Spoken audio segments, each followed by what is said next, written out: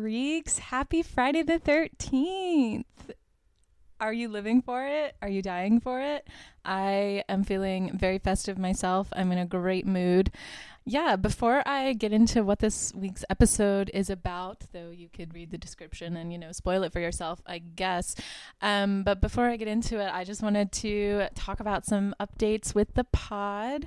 I have been working on the website, tweaking it a little bit, trying to set up a subscription service type dealio where you can put your email address in on the website, and then you will get emails about new episodes and other type content. I also want to start doing a written blog to go along with every week. Maybe I'll do that twice a week. I don't know, just wanted to communicate with you guys some more. So if you're interested in getting involved with that, I'm calling it the Freak Show. So if you want to sign up for the Freak Show, please just head over to the website, freaksandshriekspod.com. And of course, I will put a link down below. So in addition to the blog on the website, I have also finally created a Letterboxd account for myself. So from here on out, I'm going to try to log all the movies that I watched or that I will watch. Yeah, I'm very late to the party on this, but I think it's going to be fun. So if you want to add me on Letterboxd or however that works, I don't know, I'm still figuring it out. If you want to help me figure out Letterboxd, I would love that too. My username on there is Freakanova. And I will also tag myself below. I hope y'all listened to last week's podcast episode. I'm really proud of it. I had one of my closest friends of all time, Lexi, on the podcast. We've known each other for over 10 years.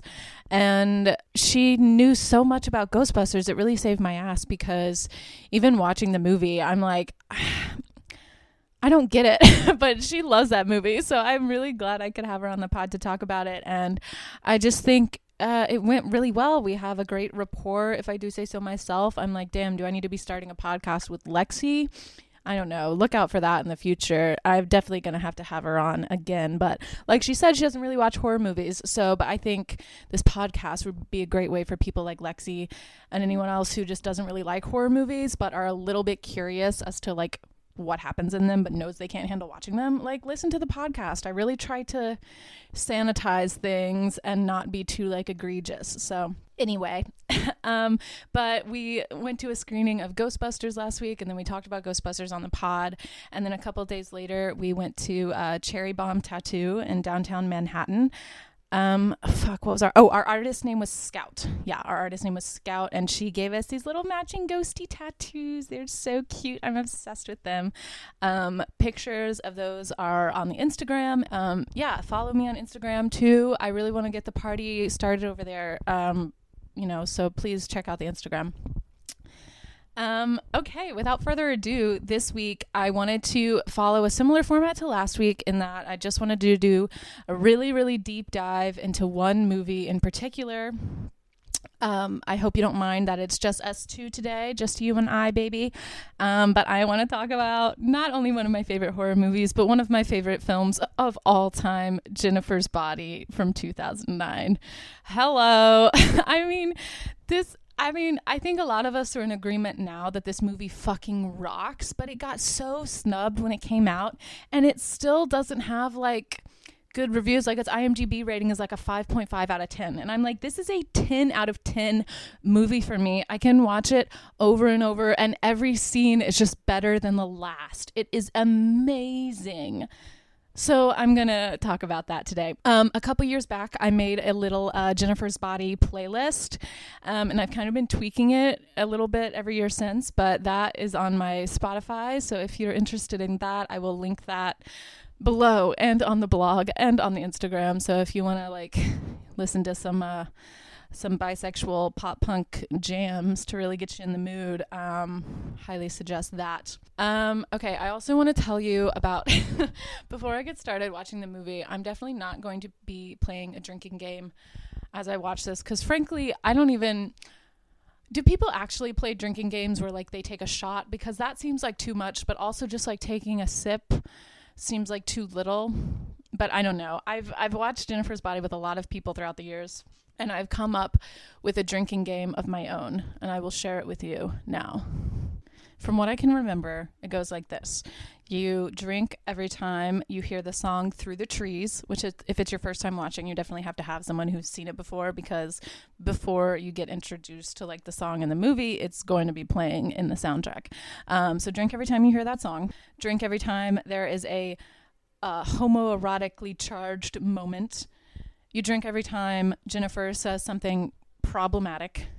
And you drink every time someone dies. And that's only 4 things, but I think it'll keep you pretty tipsy throughout, because there's kind of a little bit of that in every scene. But yeah, so what I'm going to do today, I'm literally going to watch a scene or two, and then I'm going to come on here and talk about it. And I'm just so excited, because I could gush about this movie all day long. And anyway, thank you for listening. Let's get into it. So our lead actresses are, of course, Megan Fox, who plays Jennifer, and Amanda Seyfried, who plays Needy, which is a nickname for like Anita, but they call her Needy because I think it's a dig that Jennifer like gave her early on, and now it's just her nickname, but it still kind of stings. It's like Shirley said, it's a bumblebee nickname. It sounds cute, but it stings, because it makes her sound needy. But anyway, so we open up with Jennifer in her bedroom.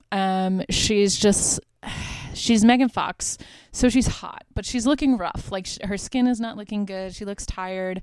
She's like chewing on her hair. She's just like totally zoned out watching infomercials, but she's in this like, typical teenage girl bedroom. She's got all these like posters on her wall of like Fall Out Boy and like other bands, and she's wearing like leg warmers. And then we see Amanda Seyfried's face just like appear in the window. And when Jennifer like turns on her side to look out the window, she's no longer there. And we hear Amanda Seyfried's voice, and she says, "Hell is a teenage girl." Which, what a way to start, because so true. And that's basically the premise of the entire movie. So then we see Needy in jail. She is like in a hospital gown doing like crafts, and she says that like she has all these fans now, and she's kind of the shit because people send her like all this fan mail now. But like, she's having a rough time because she's in prison and it sucks. And she's walking out into like the like exercise yard wearing these like giant floofy bunny slippers, and she goes to like hit the ball, the tether ball, and it comes untethered.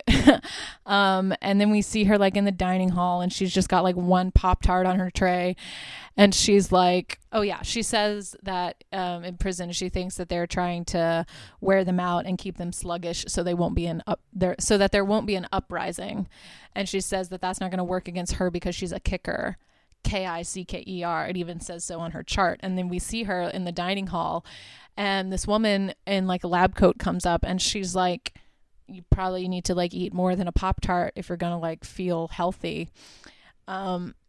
And she responds by kicking her in the chest fucking hard, so she like flies across the dining hall, and has a tooth knocked out. And she says, "I think you should shut the fuck up," and spits in her face.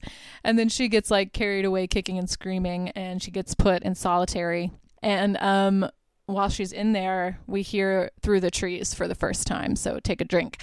She hears it like through the speakers, these just like shitty speakers, and she like covers her ears with her hands, and she's like, I hate this fucking song. Okay, yeah. Then we get our introduction to Devil's Kettle, and she's like, we live in a town called Devil's Kettle, and it sounds twisted, but it's really just named after this waterfall. But then she goes on to say that this waterfall has like this like hole in it, and stuff goes in, but they don't know where it ever comes out of. And she's like, maybe it's another dimension, or maybe it's just really deep. And it's like, okay, if your town is named after this like freaky ass waterfall, that is pretty twisted, because it's called Devil's Kettle because they can only assume that it leads to hell. But anyway, so we get introduced to the town and this freaky waterfall that is a huge mystery to everyone.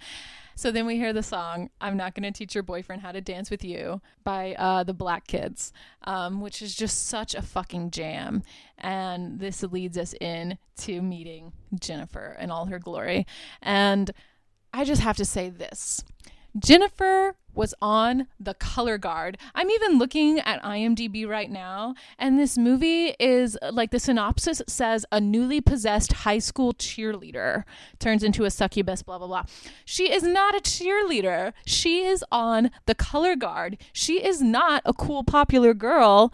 She has not been relevant for years. Like, she is one of those girls that got hot in middle school and then, you know, explored her sexuality and everyone started hating her for being a slut or whatever.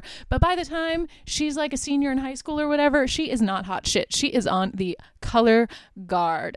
And I think this is very important because it's like, it just goes to like a fundamental misunderstanding of Jennifer's character, that this movie was even like marketed in this way. And I just think it's insulting that they would call her a cheerleader when she is clearly waving flags around, you know. And as someone who had their bisexual awakening because of a girl on Color Guard, I just think it's important that we specify that detail. Okay. Anyway, so Needy is watching Jennifer perform at this pep rally. Her boyfriend Chip is also like in the drumline on the band, and he's like, you know, also on the basketball court, but Needy is just looking at Jennifer and, you know, waves at her, and, you know, another student like accuses her of being lesbian gay, and she's like, what? She's my best friend. And she's like, sure, Jan.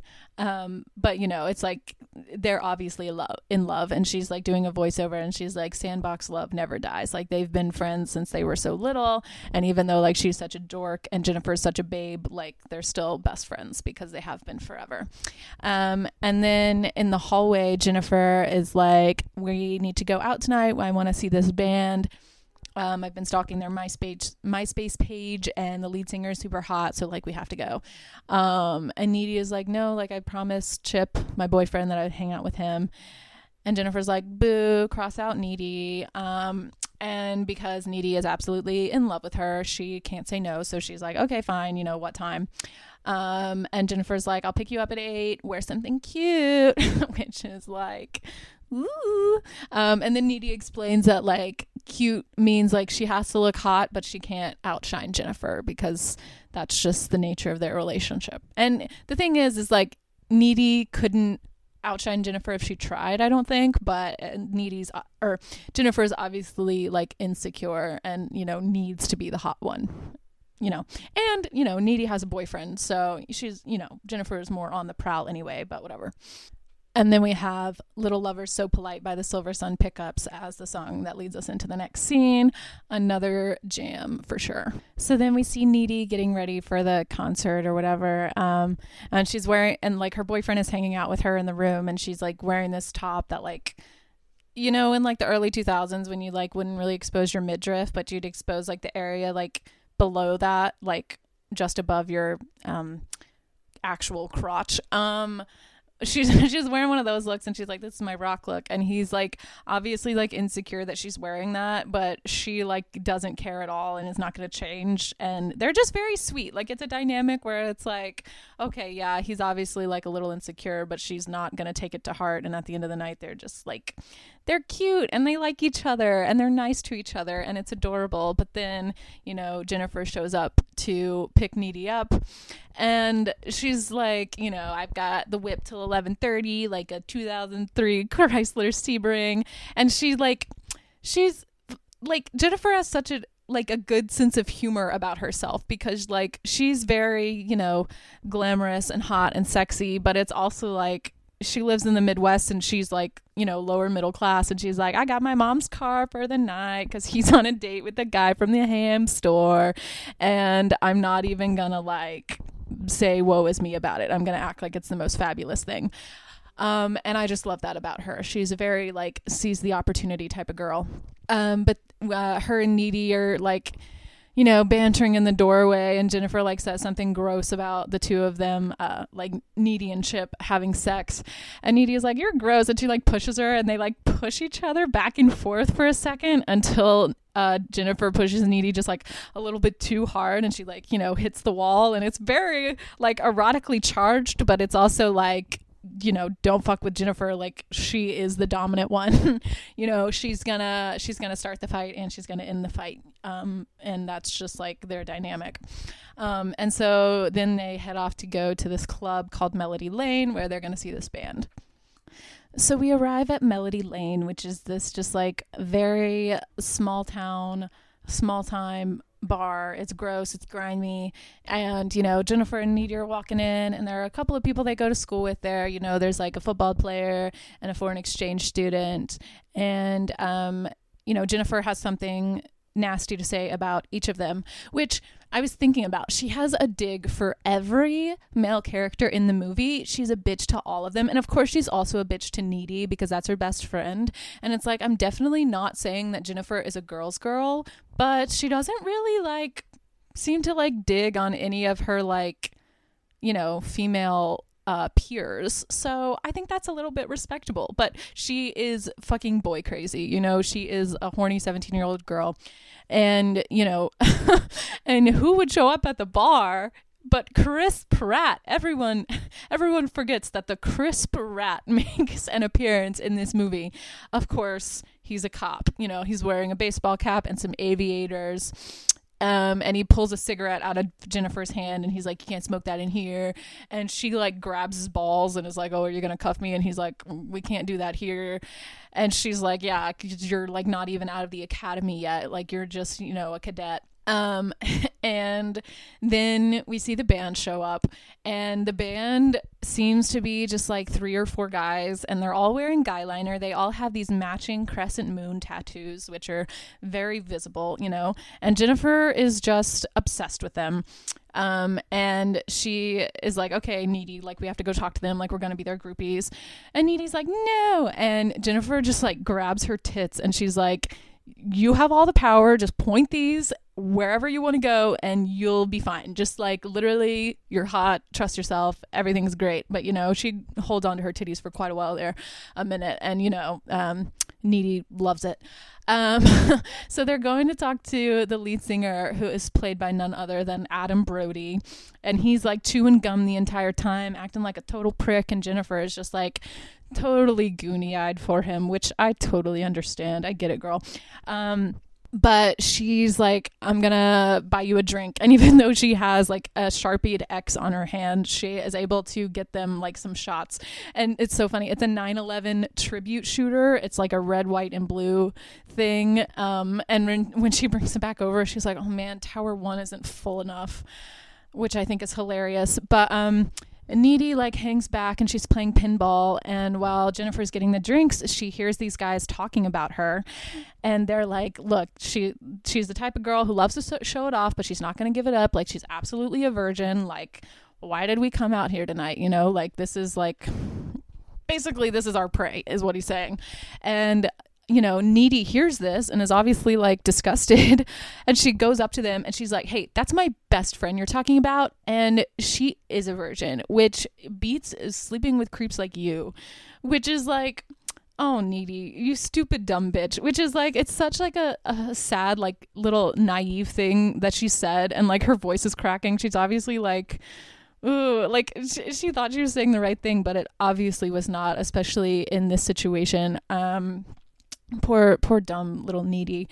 But anyway, so this is when the band is gonna start playing. So get ready to drink, because of course they're playing, their one song, Through the Trees.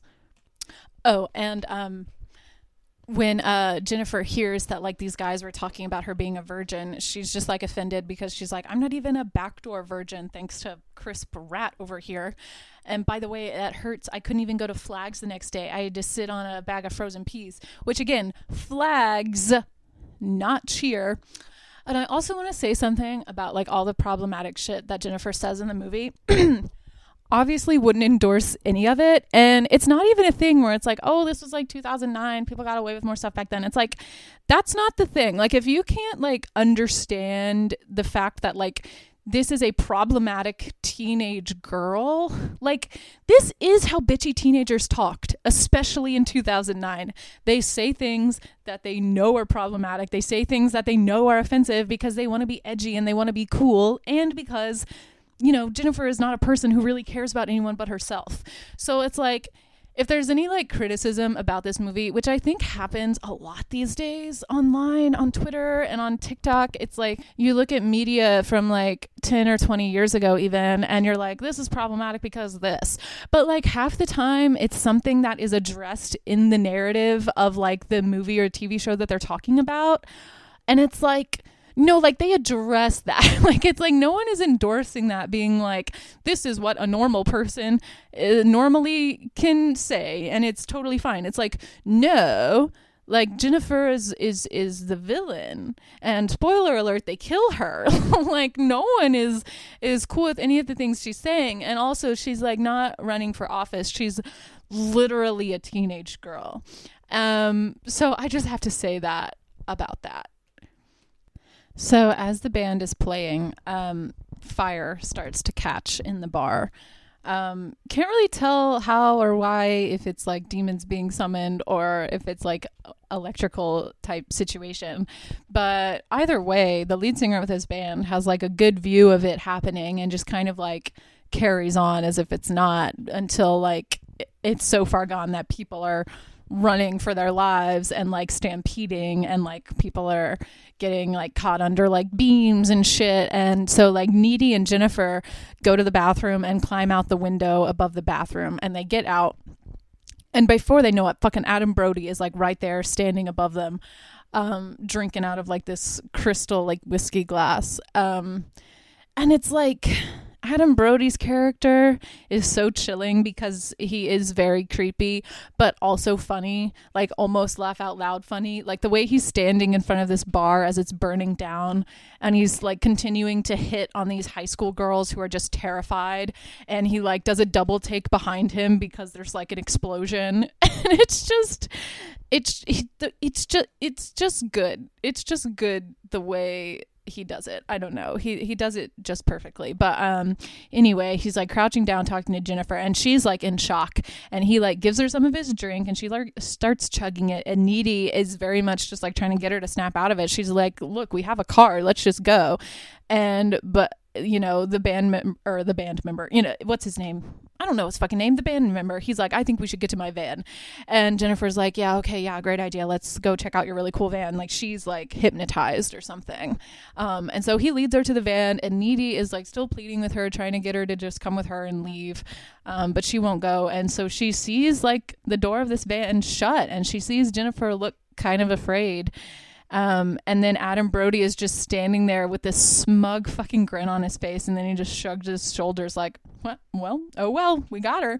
And then goes and gets in the car, and Needy is just standing there like, holy fucking shit, like what am I supposed to do right now? Like this is obviously so bad.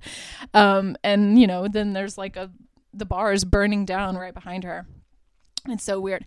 And then there's like a weird break in the tone where she's like, which from what I briefly read of the script minutes ago, she does make a lot of these like weird metaphors throughout, but they not a lot of them were left in the final cut of the movie, it seems. And this one where she describes Adam Brody's character as being like tall and skinny and twisted, like this old petrified tree she saw as a child. And then it's like a flashback to her like as a child just staring up at this tree, and it's like, I don't think we needed that. I don't think we needed a break from all this terror in order to be further creeped out. Like I was there. He's creepy. I get it. So that's like my biggest complaint of the whole movie is this weird like tree moment. I'm like, okay, I guess that child actor deserves her pay. I don't know. So Needy gets home, and she immediately calls Chip and wakes him up and says that like she says that Jennifer was taken, and also that Melody Lane burned down. And he's like, oh my god, are you okay? And she's like, Jennifer is out there with these guys in this band, and like in their spooky ass van, like we need to go find her.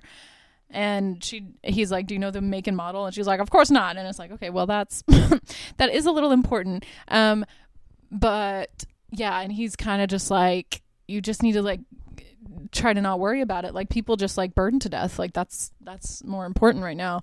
And then like she hears a knock at the door, or she hears something, you know, and apparently like her mom is working the night shift, and so she keeps Chip on the phone, and she goes out her front door to check it out, but she doesn't see anything, but we definitely see something move behind her. So she ends the call and she goes inside and starts to go upstairs, and then hears something in the kitchen. And so she goes to the kitchen, and Jennifer's in there. And like, even though she looks like death, like she's covered in blood, and it's like so creepy, Needy is still like, hi, with hearts in her eyes. And Jennifer just like stares at her, and then just like slowly smiles, and she's just got like blood coming out of her mouth and her nose, and it's really dark, so we can't really tell like everything that's going on, but it's gross. Then she just quickly turns around, goes into the fridge, and starts tearing up this fucking rotisserie chicken. And Needy is like, my mom got that from Boston Market, and I'm really not supposed to eat it. And Jennifer is just like, bleh! She just growls like a monster, and then she throws up like a lot, and it's just this just like tar black, like it's just black tar, and she throws it up, and then like on the floor we see it like spike up in places, like something spiky like moves through it, like it's so weird. And Needy is just like mouth open, she's just like, what the fuck? And then she just like goes to get her cell phone, and Jennifer follows her and just like pushes her up against the wall just like before, and she holds her against the wall, and she gets up in her ear and she's like, are you scared? And Needy nods, and she's like crying, and Jennifer just like throws her off, and then just like runs out the front door. And so now we are at the crime scene of Melody Lane, and people are just like picking through the tarred remnants of this bar.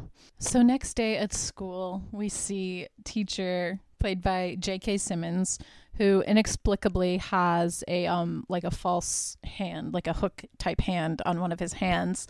And J.K. Simmons is in this, and also Johnny Simmons is in this. Johnny Simmons is who plays the Chip, the boyfriend. Are they related? Do we know? Nope. It says children, Joe Simmons and Olivia Simmons. Relative David Simmons, who is the only person with an IMDb credit, but still it's nothing. Okay. Mystery solved, I guess. Not really. But yeah, so, and Needy is in class, and she's just like zoning out. She's trying to like come to terms with what happened to her last night, with the fire and with Jennifer. And there's this little flashback of her and Jennifer like in the sandbox when they were little, and Jennifer is making Needy play with the ugly Barbie doll, because, you know, Jennifer always has to be the pretty Barbie doll. And, you know, Needy like confronts her about this, and she immediately like gets a tack in her hand. How is there a tack in this little children's like sandbox? It's crazy. That's horribly dangerous. And Needy like takes the tack out of her hand and then like sucks on her hand, which is odd. I don't think children do that shit. But little Jennifer is like, don't tell my mom on me. She's going to make me get a shot. And Needy is like, I never tell on you. And so then we fade back in, and Jennifer is there, and she's hot and gorgeous and glossy and beautiful and just looking like, you know, the 10 out of 10 best she ever been. And she's like, what's up? And Needy is like, oh my God, you're okay. And she's like, yeah, why wouldn't I be? And Needy is like, the fire, like it's on like national news, like it was like a huge deal, and like a bunch of people died. And she was like, anyone we know? And Needy's like, we know everyone. Like, this is a tiny town, we literally know everyone that died.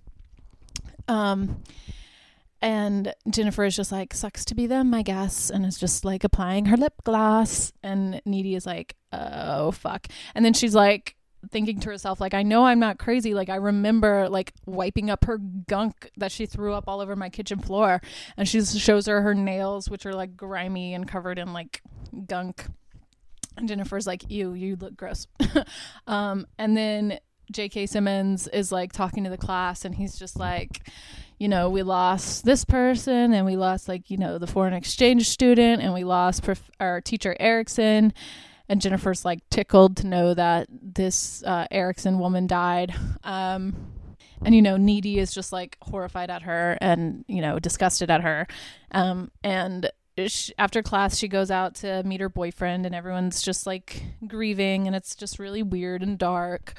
And she's like, I need to tell you something. Like last night when, you know, I thought someone was at my house, like it was Jennifer, and she threw up this like disgusting black shit, and it was so freaky. And he was like, well, you know, probably just like smoke or whatever. And she's like, no, it like looked evil. And Chip was like, okay, maybe you want to talk to the school shrink. And she's like, I don't tell whoppers, and I'm not crazy. Which, like, tell whoppers? What? Who talks like that? And he's like, yeah, no, I'm not accusing you of anything, but it's like something traumatic happened, and if you're feeling some type of way about it, like, you should talk to someone. And as they're talking about this, who shows up but freaking Kyle Gallner, Colin Gray, played by horror icon Kyle Gallner. I love this little man. He is so brilliantly talented. I loved him in Red State and countless other things. But he is total emo boy, jet black hair, eyeliner, nail polish, accessories, outfit, the whole jam. And he's just like hunched over, and he's just like so weird. Oh, I just love him. And he shows up and he's like, Needy, I heard you were there last night in the fiery trenches. And she's like, yeah. He's like, well, I'm glad you didn't die. And it's very sweet, but it's like, he's a little weird. And the boyfriend is like, since when are you friends with Colin Gray? And she's like, you know, he's in my creative writing class. Like, he's really good. And the boyfriend's like, obviously a little jealous. He's like, you know, I can be like dark and mysterious too. And she's like, oh yeah, I know, you know, walk me home. And they're just so cute. And then we hear this super dope screamo song called Sacred Heart by It Dies Today as we like quickly like zoom across this football field. And, you know, the camera is zooming across this football field, zooming into this football player, and he's just kind of standing there stoic, like he's sad, he's grieving, he's having his own little moment. And from, like, we see, like, Jennifer walking slowly towards him until suddenly she's just standing right next to him. So Jennifer starts talking to this football player, and she's like, are you crying about Craig? And he's like, yeah. And she's like, you know, I was probably the last person to ever talk to him. And, you know, he told me that he thought we would make a really banging couple. And he's like, really? And she's like, yeah, why don't you follow me? And she just leads him into the woods. And she's wearing one of those like short sleeve zip up hoodies. And this like little mini skirt, nothing underneath, by the way. So they're like making out in the woods. And she starts like putting the moves on him. She rips open his jersey. She starts like going into his pants. And then she's like, do you miss Craig? And he's like, yeah, of course. And she's like, well, you're going to see your buddy again real soon. And he's like, what, like in heaven? And she's like, nope. And then she like pushes him up against a tree, and then she like slowly walks towards him, and her mouth like unhinges, and like all her teeth get like insanely sharp, and she just like goes in for his neck. And then we just see J.K. Simmons out in the parking lot just like getting his stuff together to leave, and he hears this like screaming, and he's like, oh, let it out, kids. And then he's like, wait, no, that actually sounds bad. And next we see Needy in her kitchen. She's making like a fried bologna sandwich, and she has a pet ferret, which I absolutely love. Anyone who knows me knows that I've always wanted a pet ferret, and that might be one of the reasons that this is my favorite movie. I just think that's a really nice touch. But while she's making a sandwich, she's listening to the radio, and Low Shoulder is absolutely just capitalizing off of this tragedy and, you know, still calling Devil's Kettle Devil's Lake, being just absolute douchebags. And then her mom wakes up, and her mom is Amy fucking Sedaris. Are you kidding? So Amy Sedaris wanders into the kitchen. She's like sleepy, you know, she works nights, so she was like sleeping during the day. And she said she had a night terror where Needy, her daughter, was apparently these people were trying to like nail her to a tree. And she says, just like JC, and then she does like a sign of the cross on herself. And she's like, but I didn't let him get you because I'm a good mom.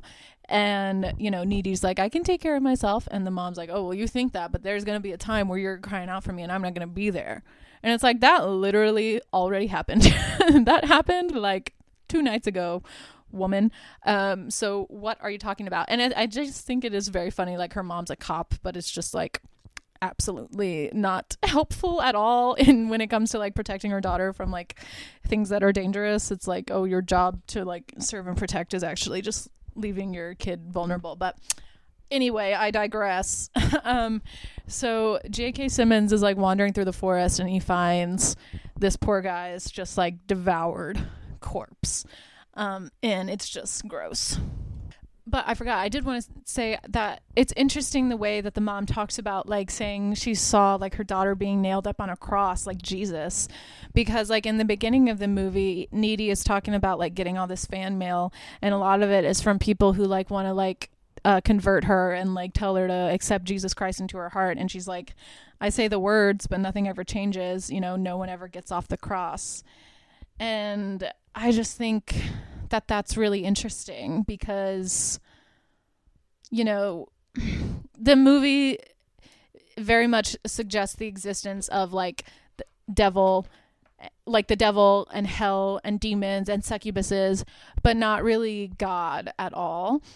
So it's interesting to see like one exist without really the presence of the other, like aside from like the mom saying this thing and like that quip in the beginning, like there's not really anything like religious about the movie. And because I don't think like religion would be able to like solve the situation at all. Like I think the lore is like past that. But I don't know. I think it's interesting, and I still don't even like fully know what to make of that. Like, is that kind of saying that like Needy eventually becomes like the savior? Because I mean, the way things come around in the end, I guess you could like call her that. But I don't know. I'm still not sure what to make of that, or if I should be making anything of it. I don't know.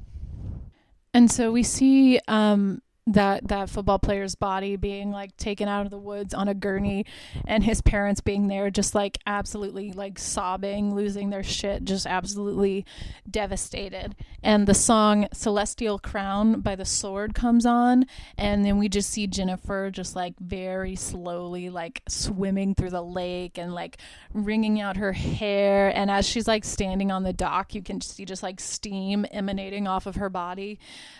It is amazing, honestly. So Jennifer's at home and she's like totally feeling herself in the mirror. You know, she's wearing these like hot pink sweatpants and this like tight white V-neck t-shirt, you know, and she calls up Needy because she's feeling good, and she's like, I feel so scrumptious. She's just having the best day of her life. And Needy is like, yeah, I'm, you know, kind of down because of, you know, all the people that died. And Jennifer's just like, get over it, girl. There's so much to live for. And then Needy gets another call, and Jennifer's like, blow it off. And she's like, I'll just be a minute. It's like, damn, who is Needy now, Jennifer? And it's Chip. And so then Needy tells Jennifer she has to go. And Jennifer at this point is like staring at herself in the mirror, like with the lighter to her tongue, right? She's like burning off the tip of her tongue and then watching it grow back. And she's like, I am a god. And Needy is like, okay, I gotta go. And then Jennifer, you know, just to be a bitch, is like, so Chip is looking like super cute to me lately. Like, what's the story with his dick? And she's like, yeah, I gotta go. Goodbye. And so she goes to meet Chip at the park near his house. So when Needy meets Chip at the park, he tells her the news of the guy that got ripped limb from limb in the woods right behind the school. And Needy is immediately like, that cannot be a coincidence. Like, too much weird shit is happening. But Chip is, you know, of course, skeptical. And then like we're back at school, and Needy is like, you know, everyone was having a hard time moving on. Like, there was a dark cloud over everyone. Well, like almost everyone. And, you know, here comes Jennifer strutting through the hallways wearing pink glossed up, like just absolutely stunning. And she's like, I am eating boys and I am getting the fuck away with it, you know, and it's making her skin glow. So, you know, more power to her. So Needy is talking about how, like, now that this has happened, like, everyone in the country knows even more about their little small town. And she says that, like, everyone got a huge tragedy boner for Devil's Kettle, which I totally love that term. And like Low Shoulder, that band that had been playing at the bar, the Evil Ones, they've like made themselves like the official ambassadors of the event. And, you know, they say that they're going to donate like 3% of their proceeds from the single to help the victims and the families or whatever. And, you know, everyone, like the teacher included, like everyone in class is like praising them. And Needy is like, they're like exploitative and scummy. Like they're totally just like taking advantage of the situation, and they didn't help anyone out of the fire. Like if anything, they made things worse. And the girl from earlier who called her a lesbian gay is like, you don't know what you're talking about. We need them now more than ever. And she's like wearing their t-shirt, you know, she's like a little Twitter stan. And by the way, this is she's played by Valerie Tian, who was Soo-Chin from Juno, you know, the like anti-abortion activist with the sign. It's that actress, right? And meanwhile, Jennifer is like sitting in class, but she's like basically invisible because she's just like obviously doesn't want to be there. She looks like tired and gross again, and she's just like not doing well. Someone is singing outside my apartment right now, and while I love that they love life, I really wish that they wouldn't do that. But that does remind me, yesterday I was woken up because someone was honking, and I went to the bathroom, and by the time I was done peeing, they still hadn't stopped honking. So I literally ran outside my apartment. I like tore into the streets wearing my slippers. I'm like, who's doing it? Like, I swear I've never done anything. Like, this is the most New York thing I've ever done in my entire life. I was like, where's the honking coming from? And I found it, and it was a guy who was like partially blocked in by someone. And he was just looking at me with the dopiest little face, and he kept honking. But I just like sat on my stoop and stared at him until he felt guilty enough to stop. And then I went back inside, and he honked a couple times more. But I was able to like sleep for another 4 hours after that. But I was like so enraged. Like, do not wake me up with your fucking car horn. I'll, you know, the thing is I didn't have enough balls to actually like go up to the guy's window, but that's what I wanted to do. I wanted to go up and be like, hey, so what are we doing? Like, what are you hoping to accomplish here? Someone blocked you in? Maybe like go into the apartment building and just start yelling, because that's about as effective as what you're doing right now. And like, I'm just like, you've woken me, and I was not having it. But anyway, back to the movie. Needy mentions, she's like, I'm already just so sick of that song.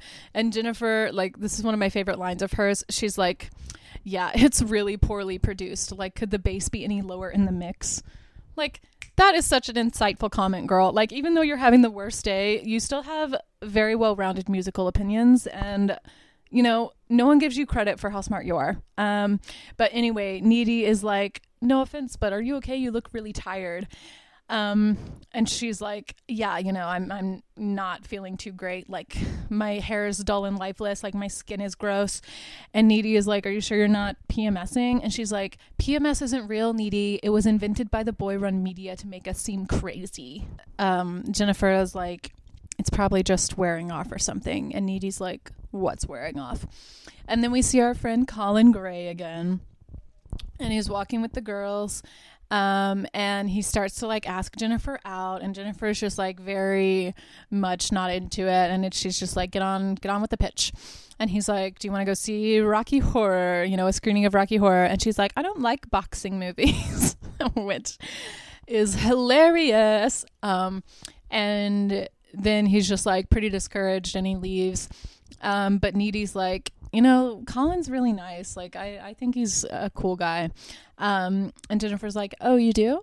And so she goes up to Colin, and she's like, hey, why don't you just like come to my place tonight? Like, I'll text you the address. And he's like, cool.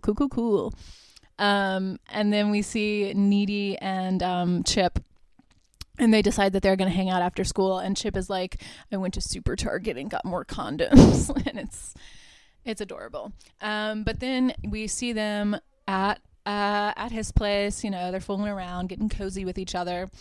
And meanwhile, Colin Gray is driving, and he's screaming along to a cover of "I Can See Clearly Now" by Screeching Weasel, and going to meet Jennifer at her alleged house. So when Colin arrives at this address, and the house is like half under construction, like totally not livable, probably dangerous to even be inside, he was like quickly realizing like, oh, this is not her house. And so the death scene of Colin gets like interspersed with like Needy and Chip's sex scene, right? So we go back and forth between this like awkward but endearing couple having just like vanilla child sex, right? To, you know, the Colin like dying viciously and brutally, you know, Jennifer like breaking his arm and saying, I need you frightened, and then saying I need you hopeless, and then just like tearing into his fucking torso, just like absolutely ripping him to shreds. But while this is happening, Needy like gets a sense that it's happening. Like above her, she sees what she thinks is like blood dripping through the ceiling, and then like from across the room she sees the football player like sitting in a chair, but like zombie version of himself, and like Jennifer like crouched on his shoulder like a fucking frog, just like smiling super creepy like. And she starts to like freak out a little bit, but like the noises she's making, her boyfriend just thinks she's just like having a good time. It's so uncomfortable to watch. But you know, by the end of it, she's just like freaking out. She's just like panting, and she's just like stop, and she just like can't breathe. And she's just like, it's like she knows what's happening to Colin, but like she doesn't know like why she knows it. Like, you know, there's these two have a connection to each other, and you know, they both wear these like gold BFF lockets, right? And so like even when they're like hooking up with people and, you know, getting naked, they're still wearing these like very ornamental necklaces that are like for each other. You know, it's like they're so enmeshed with each other in a way that's like obviously toxically codependent, right? But yeah, you know, Jennifer is just like tearing into Colin's body. She's just like lifting her head back like she's Ariel, like coming out of the salty sea. And then we see her just like dipping her hands into like the pools of blood and then just like lapping it up like a dog. Ugh, it's so gross. Oh, and as she's drinking this blood, we see that Colin was like holding a rosary, but you know, couldn't save him. Needy rushes to get in her car. I don't know where she's like planning on going, but as soon as she gets in the car, that fucking Through the Trees song comes on the radio, and she just like screams and turns it off. And she's like driving through her neighborhood and eventually just like sees Jennifer like standing in the middle of the road like a fucking deer in the headlights. She literally comes out of the woods like hunched over, like looking like a deer. And so Needy like swerves, and then like before she knows it, Jennifer's like on top of the car, you know? Needy drives away, gets home, leaves Jennifer in the dust, you know, comes home screaming for mom, you know, like she said she would, you know, she's literally screaming out for her mom and she's not going to be there. And which, yeah, I guess this is where she was going. She was just going home because she was at Chip's house before, right? So Needy she lays on the couch and she dreams about Jennifer, and she dreams about all the weird shit that's happened since, you know, Jennifer got into that van. And then she wakes up, and then she goes upstairs to like crawl into her bed, and she crawls in there, and a second later Jennifer's just like, hi. And I wanted to mention, because I hadn't mentioned it before, but Jennifer's nails in the entire movie, she's got like all black with one pink nail on each hand, or it might be all pink with one black, but I'm not sure. And I don't know when exactly that became trendy. Like this came out in 2009, but I know that like before it was like mainstream trendy, and I mean now everyone's doing whatever to their nails. It's like it doesn't really mean anything, but it definitely used to be like a method of like queer flagging. So I just wanted to point that out because I like that a lot.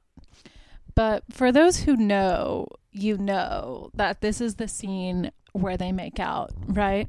So Jennifer's just there, and Needy turns the lights on, and Needy is freaked out, but Jennifer is just like calm, cool, and collected, and is just like, looking at Needy, and Needy just like gets all soft and vulnerable, and and then Needy is like, is that my Evil Dead t-shirt? And Jennifer doesn't even say anything, and they just start kissing, and they make out for like a minute, and then Needy like snaps too, and she's like, no, what the fuck is like going on? Because like I saw you out there like on my fucking car, like I'm not crazy, you know.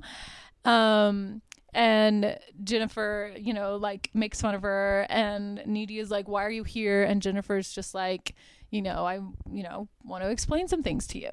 Oh, but one thing is that like Needy is like, I'm gonna call the cops, and Jennifer says, oh, why don't you narc me out? I've got the cops in my back pocket. I'm fucking a cadet. Which it's like, first of all, I don't think fucking a cadet gives you like the immunity from authority that you think it does. Second of all, Needy's mom is a cop. So I don't understand why Jennifer thinks she would have the upper hand in this situation. But it is also kind of like one of those things where it's like you don't want to rat out your friend to your mom because your mom is never going to forget that shit. But anyway, I digress.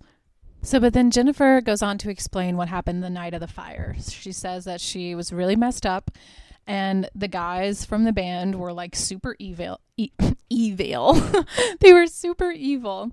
And she's like in their van, and she sees all these like occult and witchcraft books are like, around her. And she's like, are you guys rapists? And one of the guys is like, are you even sure she's a virgin? And she's like, she makes the same fucking mistake that Needy did. She's like, yes, yeah, I'm a virgin. Yeah, totally. And you should like find someone who like knows how to do sex.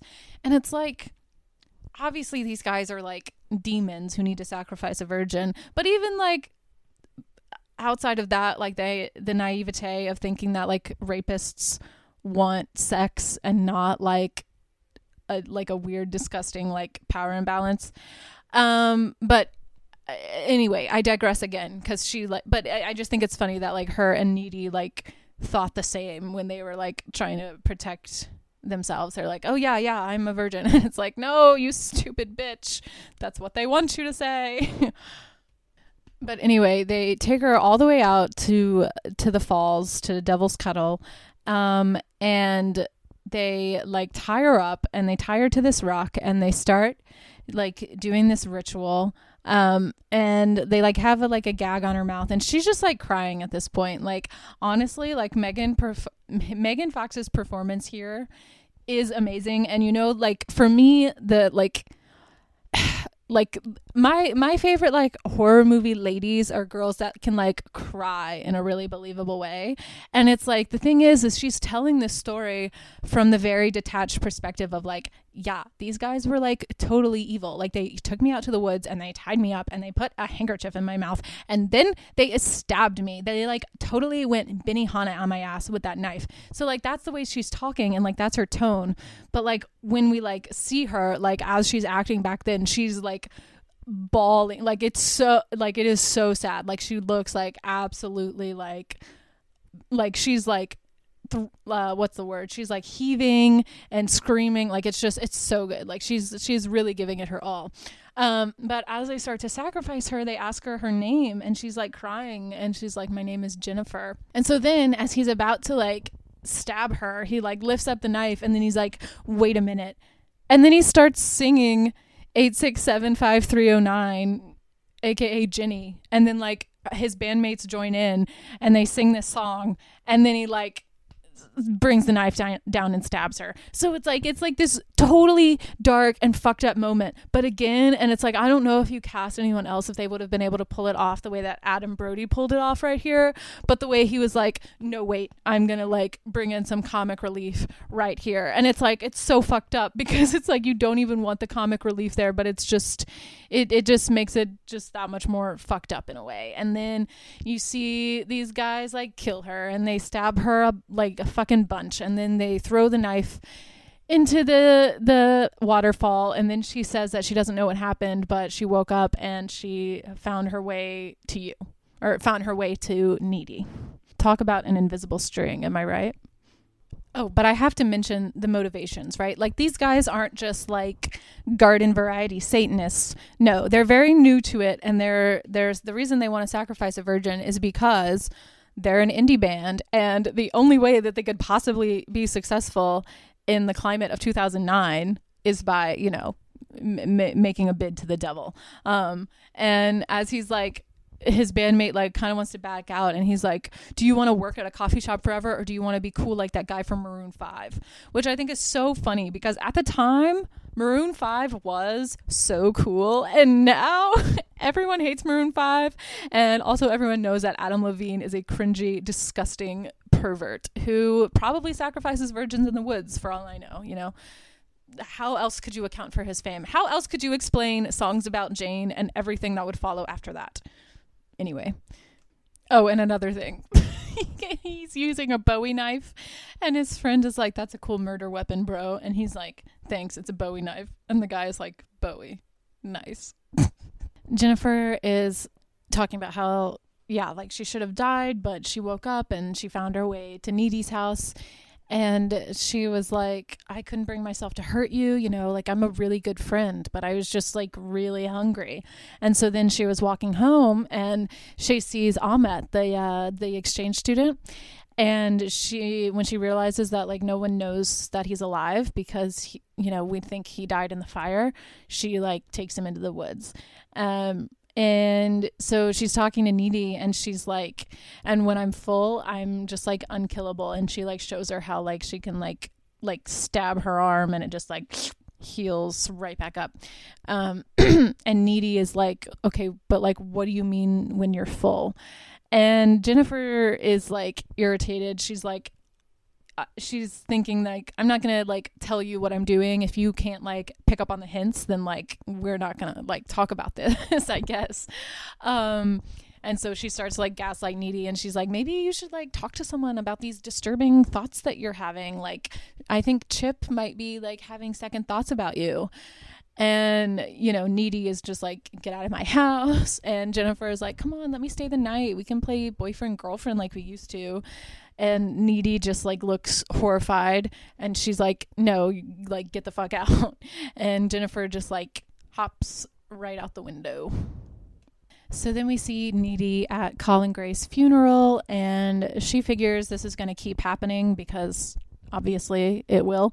And so she starts to do some occult research at the school library. And she discovers that like apparently when you try to sacrifice a demon to Satan, but the subject like isn't actually a virgin, you can instead create this like succubus type situation that Jennifer is now in, right? And she is like becoming very withdrawn and like scared, of course. And Chip is like, you know, wanting to take her to the formal. And for some reason, she just thinks that it isn't a good idea. First of all, she doesn't think it's a good idea for them to be like seeing each other, which, you know, makes sense because Jennifer has obviously like set her sights on Chip and had only set her sights on Colin because like Needy was like kind of interested in him, or so she thought. And so it's like, obviously, yeah, it is dangerous for Chip right now. But also it's like, she's like, you shouldn't go to the dance at all. And also like, we definitely can't go together. And it's like, I don't know why the school dance would be like particularly dangerous. But, you know, that's her line of thinking at this point, I guess. But she's, you know, Chip is like, "What, are you breaking up with me?" And she's like, just like, can you just chill out for right now? But, you know, of course he just like doesn't get it, you know, and she tries to explain the succubus stuff, and he's just like, look, I don't think you're crazy. I just don't like believe this is right, you know? But, you know, obviously Needy feels very upset about that. So after this kind of dramatic little breakup scene they have, we hear Kiss with a Fist by Florence and the Machine. Absolutely great tune. It was also used in the Christmas fight scene in season 1 of Community. I don't know if you remember that, but I surely do. So now like the kids are all just like getting ready for the dance. And I don't know why they do this to Needy. Like, I guess it's just a visual gag. Like, I guess it's just funny. But because it's like she's so detached, and it's like she's only going to the dance to like keep an eye on Jennifer or whatever. But she wears like this shiny pink, prom dress with the giant poofy sleeves. And it's like a drop waist, and it's just unflattering. And her hair is just permed to the nines.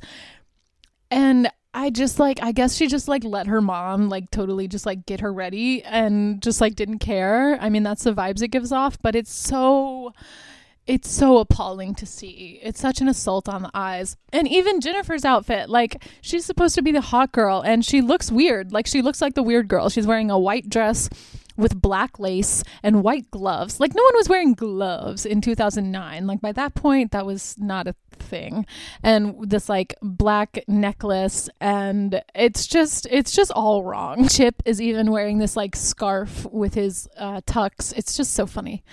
And we hear my favorite song from the soundtrack, which is also my favorite song by one band known as Panic at the Disco, New Perspective, a soundtrack original. And we just hear it like faintly on the radio in the background of Chip's room while he's like flexing in the mirror, getting ready for the dance. And his mom like brings in a pepper spray for him. And he's like, "Mom, I don't need it. Like I've been working out on the Bowflex." And she's like, "These boys have been like ripped to shreds. Take the fucking pepper spray, you weirdo." Like you obviously just like take the pepper spray.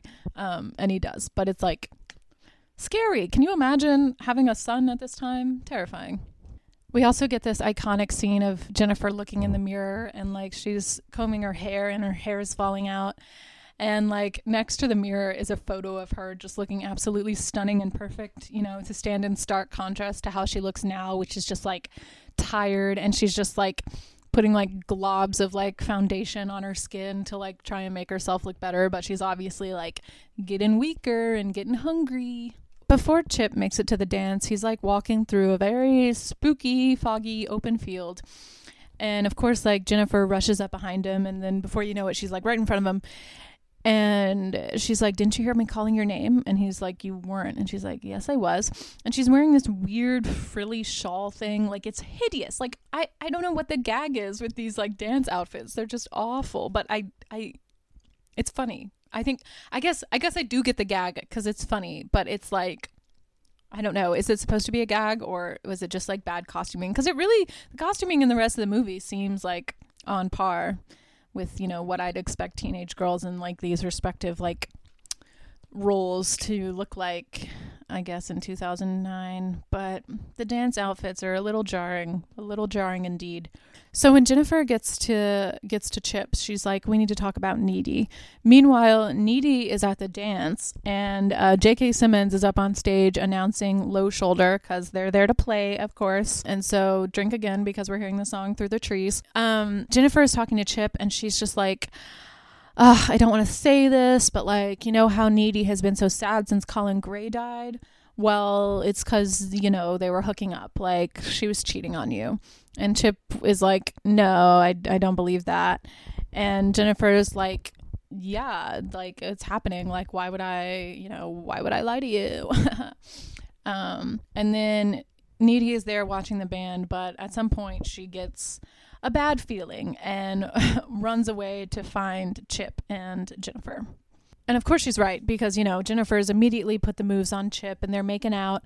And at one point she's like, "Say I'm better than Needy." And Chip is like, "No, why?"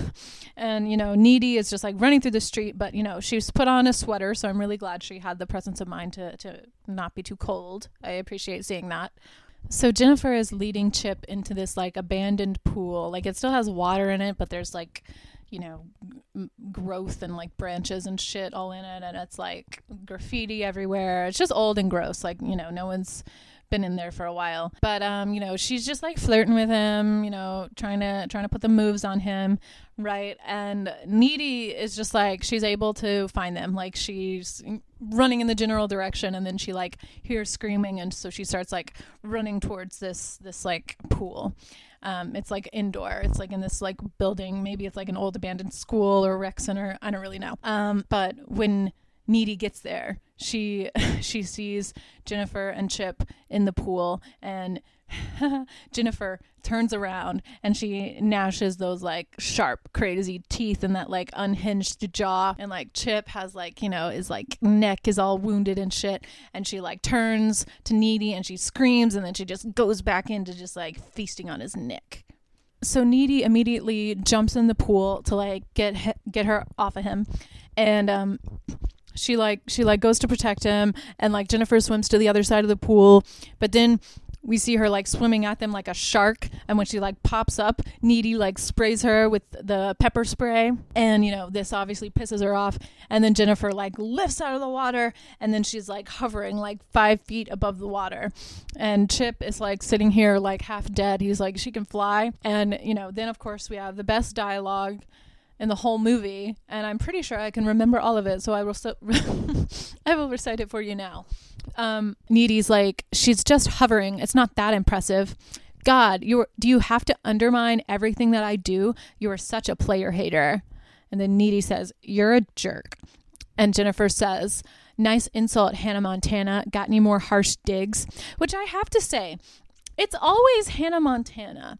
It's always this like fictional country girl with blonde hair that people like compare, which like Hannah Montana was like a little sassy. I feel like I have this conspiracy theory that in all of these places where someone uses like Hannah Montana as an insult for someone being like blonde and naive, that the line was originally Taylor Swift, but Taylor Swift's PR is so good that they like don't let them talk about her like in that way, and so it always ends up being Hannah Montana. But Taylor Swift would make so much more sense as a dig there, but I don't know. Let me know, like, do you get what I'm saying? Do you get what I'm saying? Because it's like they're the same character. Like Hannah Montana is just like a fictionalized version of Taylor Swift essentially.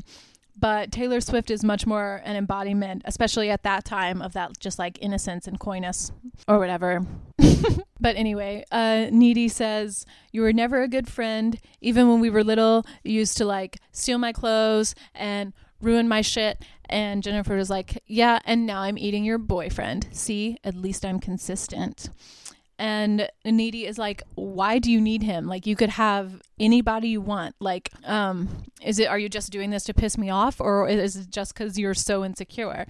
And Jennifer says, I'm not insecure, Needy. God, that's a joke. How could I ever be insecure? I was the snowflake queen. And Needy says, yeah, 2 years ago when you were socially relevant. And Jennifer says, I am still socially relevant. And Needy says, and when you didn't need laxatives to stay skinny. Oh, burn. No, that's actually so sad. And Jennifer says, I'm going to eat your soul and shit it out, Needy less Nikki. And Needy says, I thought you only ate boys. And Jennifer says, I go both ways. And so right after that, Jennifer starts like walking towards her. And Needy like stabs her with this sharp end of like a pool skimmer. And then, of course, Jennifer delivers the line, got a tampon? Needy says no. And she says, thought I'd ask. You seemed like you might be plug-in.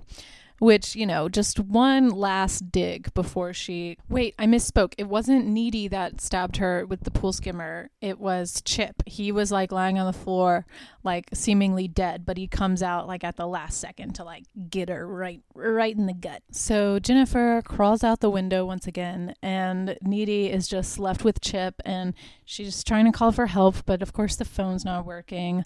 And Chip is just like, listen, I'm like dying. And it's really sad. And his death scene is just like really sweet. Like they say their goodbyes. And it's just, it's very endearing. But, you know, after this, Needy's got some fucking ass to kick. So she shows up.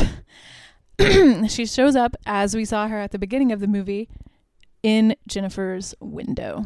So Needy comes literally crashing through Jennifer's bedroom window and immediately like swings something at her, misses, and you know, they're tussling. And I take it back. I think this is actually the best dialogue of the movie, but you know, these two girls, they're just hilarious with each other. Needy has a box cutter and she says, you know what this is for? It's for cutting boxes. And Jennifer says, do you get all your murder weapons at Home Depot? God, you're butch. And then Jennifer like bites Needy on the neck real good, licks her lips, and then Needy like takes the box cutter and like slices an X like across like Jen's like midsection, and is like, cross out Jennifer, which is like, you know, something that Jennifer said about Needy earlier in the movie. And at this point, Jennifer's like, fuck no. And she just like immediately like starts hovering, and now the two are like in the air fighting back and forth. And at one point, like they're like in slow-mo, and then Needy like yanks the BFF necklace off of Jennifer. And at that point, like Jennifer just starts like falling back onto the bed, and Needy just like lands right on top of her and puts the box cutter just like right into her chest. After this, Jennifer says, "My tit." And Needy is like, "No, your heart." And then at this point, Jennifer's mom just comes into the room and turns on the light and is like, "What the fuck?" And Needy just like yanks the box cutter out and then just like lays on the floor exhausted. And the mom is just like holding Jennifer's body, just like sobbing, just like, oh my God, what even happened just now? And that, of course, is why Needy has to go to prison. So we see Needy back in solitary confinement, and she's like doing a voiceover, and she's talking about how like what most occult scholars don't know is that if you get bitten by a demon and live, you just might absorb some of the demon's abilities. And then she breaks the voiceover to say, like, as she's sitting in solitary confinement, just might get lucky for once in your miserable life. And then she starts hovering, and she's just like floating with like her legs like crossed, like she's at yoga, until she gets to like the top of this like tower thing and like kicks the window out and just marches her ass right out of prison. Okay, and so as Needy is like making her way downtown, walking fast, she finds the mouth of the of the mysterious waterfall. Like she's just walking and she sees this like little area of like running water, and in it she sees this shiny Bowie knife that was, you know, the weapon used on Jennifer, and also like some of those like red rubber balls that all those scientists had like dropped into it. I thought this detail was a little weird. I think it's very strange that like no one could ever find the mouth of this waterfall, but like she just like stumbled upon it and the knife was just like right there. Because at that point, like, I don't know, it just I don't think it needed that, and it didn't really make a lot of sense to me. But anyway, she grabs that knife and then she starts hitchhiking, and this old creepy guy like pulls over to give her a ride. And she says she's going to Madison. She's following this rock group. And he's like, oh, it must be a hell of a band. And she's like, tonight's going to be their last show. And as they drive away, the song Violet by Hole starts playing. Hole also has a song called Jennifer's Body, by the way. And that's what starts like jamming as soon as like the credits come in. And as the credits come in, we get like short videos and photos that slowly tell the story of Needy going into the band's hotel room and just murdering all of them. And then like walking out of the hotel room past like throngs of like screaming fans. And it's just like her face like in a hoodie, like creepily like looking up at the security camera. But so while this like killing montage is going on, we've got Hole, right? And then it like fades into a cover of In the Flesh by the band that's being murdered on screen. And by the way, that is not Adam Brody's voice. It's someone named Ryan Levine. Of any relation to Adam Levine? I don't know. I don't really care enough to look it up. And then as like the rolling credits start, we get Ready for the Floor by Lissy Trelli, and then we go into Toxic Valentine by All Time Low. What a fucking jam. This movie is so beautiful. The soundtrack is absolutely amazing. I couldn't imagine it like more perfect. You know, of course I could have heard New Perspective a little bit longer, but it's okay. You know, I can listen to the whole song on my own time. Don't need to take any time out of the movie. But so I went back and I watched some deleted scenes. And in fact, I have to re-record this section because I recorded it last night, but I didn't realize until after like 20 minutes that my microphone was unplugged, and I had to unplug my microphone because apparently I can't just like watch YouTube on my computer while my microphone is plugged in, because apparently then there's just no way for the audio to go. I don't know. I couldn't hear anything. And so then I unplugged my microphone and then I forgot to plug it back in when I recorded, but I'm back. So let's talk about some of these deleted scenes. I primarily want to talk about the scene in the locker room where Needy like confronts Jennifer. And this is where we get the line, "You're killing people." And Jennifer says, "No, I'm killing boys." Like, we see that memed. I think that audio went viral on TikTok for a while, and it really confused me because I'm like, I really don't think she said that in the movie. And she didn't. It is a deleted scene. And I think that like we could have used, like, not this scene in particular that I watched because it seemed like poorly produced in a lot of different ways, but we did need a scene because this is like right before, like right after Needy is like studying the occult, but like right before she's telling Chip that like he shouldn't go to the dance, because basically she confronts Jennifer and she's like, we need to find a cure for this. And Jennifer's like, I don't think this as like a burden, like this is like a superpower. And Needy of course is like, but you're killing people. And she's like, no, I'm killing boys. Needy obviously like cared about Colin Gray and, you know, didn't want him to be murdered. You know, it's like she could have been a little bit more selective with the boys she was murdering, I think, is, you know, Needy's perspective on the situation. But so yeah, I think that scene would have made a little bit more sense into why, like, do you hear my dog? What are you talking about? I don't know if she was dreaming, but she just started growling in the funniest little way.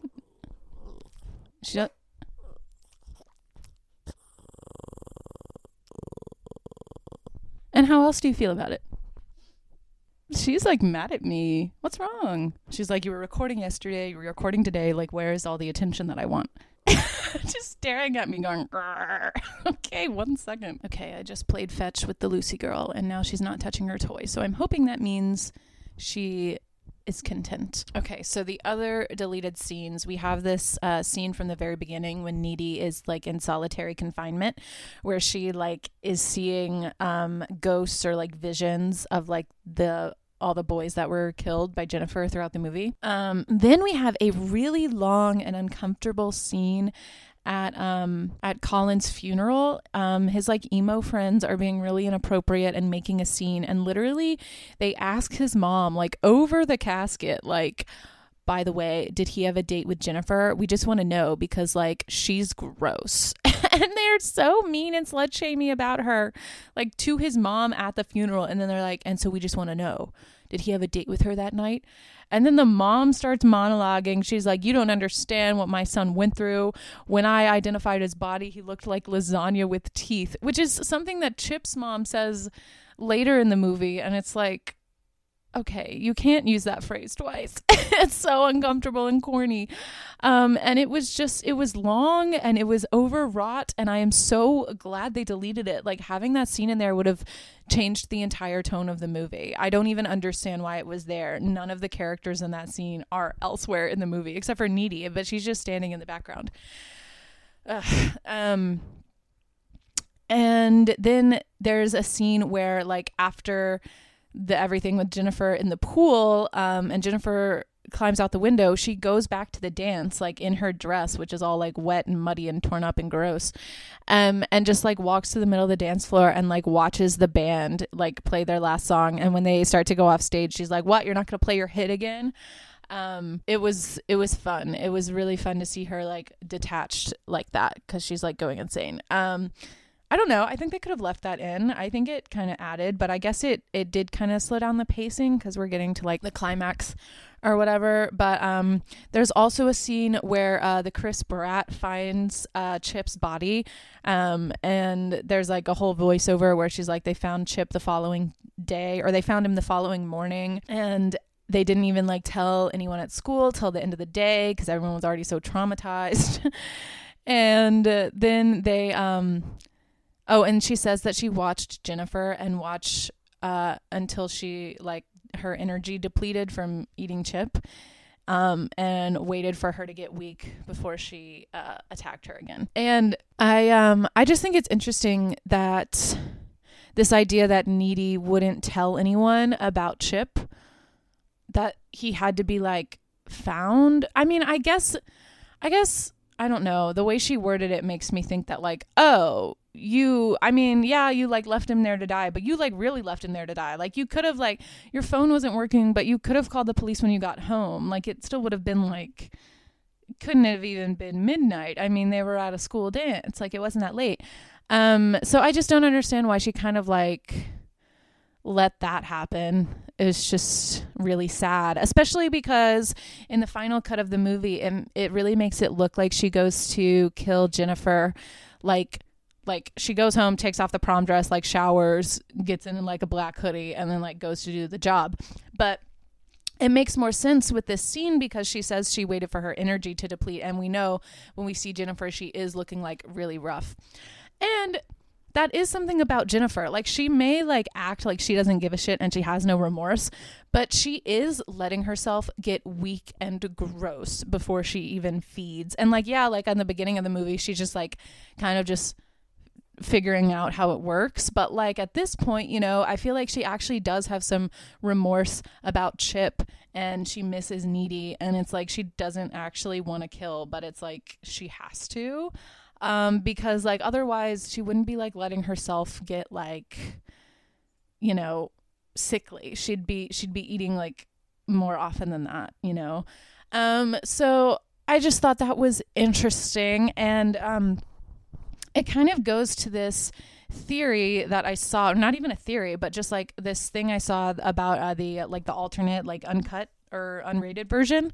And it's only like a 5-minute difference in the movie, but apparently I think that scene with the boys at the beginning, like with the like ghost visions in the cell, like I think that might be in that version because they say it just adds more to Needy's perspective and maybe gives more credence to the idea that that Needy's actually just going insane and maybe this is all in her head. And I think that is a really interesting idea to think about because like, you know how I love a woman going crazy story. It's like my favorite genre.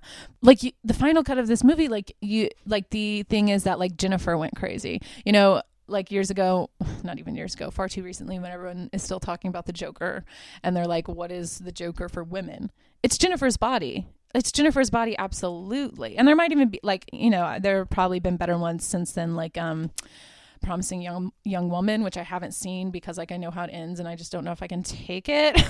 But yeah, you know, it's this girl who was taken advantage of, brutally murdered, and violated, and she comes back and she gets her revenge, but like she seems to be getting her revenge really indiscriminately and, you know, just like the boys that she has access to. And it's like, why didn't she kill Chris Pratt? Why didn't she go after the band originally? Like, on the one hand, I get why she didn't go after the band because like she was probably scared of them after what they did to her. But it was like when she went after Colin Gray, I think that was like the breaking point for Needy. And it's like, it is kind of the most unredeemable thing that Jennifer does because, you know, we think that Colin is probably a good person and she only did it because she wanted attention from Needy or because she really wanted to hurt Needy. Like, you know, so I think that's interesting. But if we're looking at it through the lens of that, like Jennifer did go off with the band, like the fire happened, Jennifer did go off with the band, maybe it was a traumatic night, but after this, Needy is the one that becomes unhinged and she starts killing, you know, the football player. And then who after that? Well, yeah, Colin Gray. Oh, and the exchange student. And then like going on to even kill Chip and then finally killing Jennifer because that's who it was all about in the first place. I don't know. It's an interesting idea, but then she does break out of prison and go on to kill the band. So she obviously does have demonic powers, which would suggest that it's not all in her mind. But, you know, I do think maybe if they had like told the story in a different way where they added that as more of like a question mark in the plot, the ending might have been more exciting. But I don't know. I think just like changing the focus from Needy to Jennifer. Like I do obviously love the way this movie turned out. So it's like I don't really have a lot of critiques, and I think they made the right choice in deleting a lot of these scenes. So but have y'all thought about that? Like, have y'all is Jennifer's body really just like surface level, you know, revenge of a woman who is also like, you know, a vessel for the devil, or is it deeper than that? Yeah, I love it so much. So I could really talk about this all day, and I know you've been listening to me forever. So let's wrap it up, I think. I hope you have had or will have a wonderful Friday the 13th.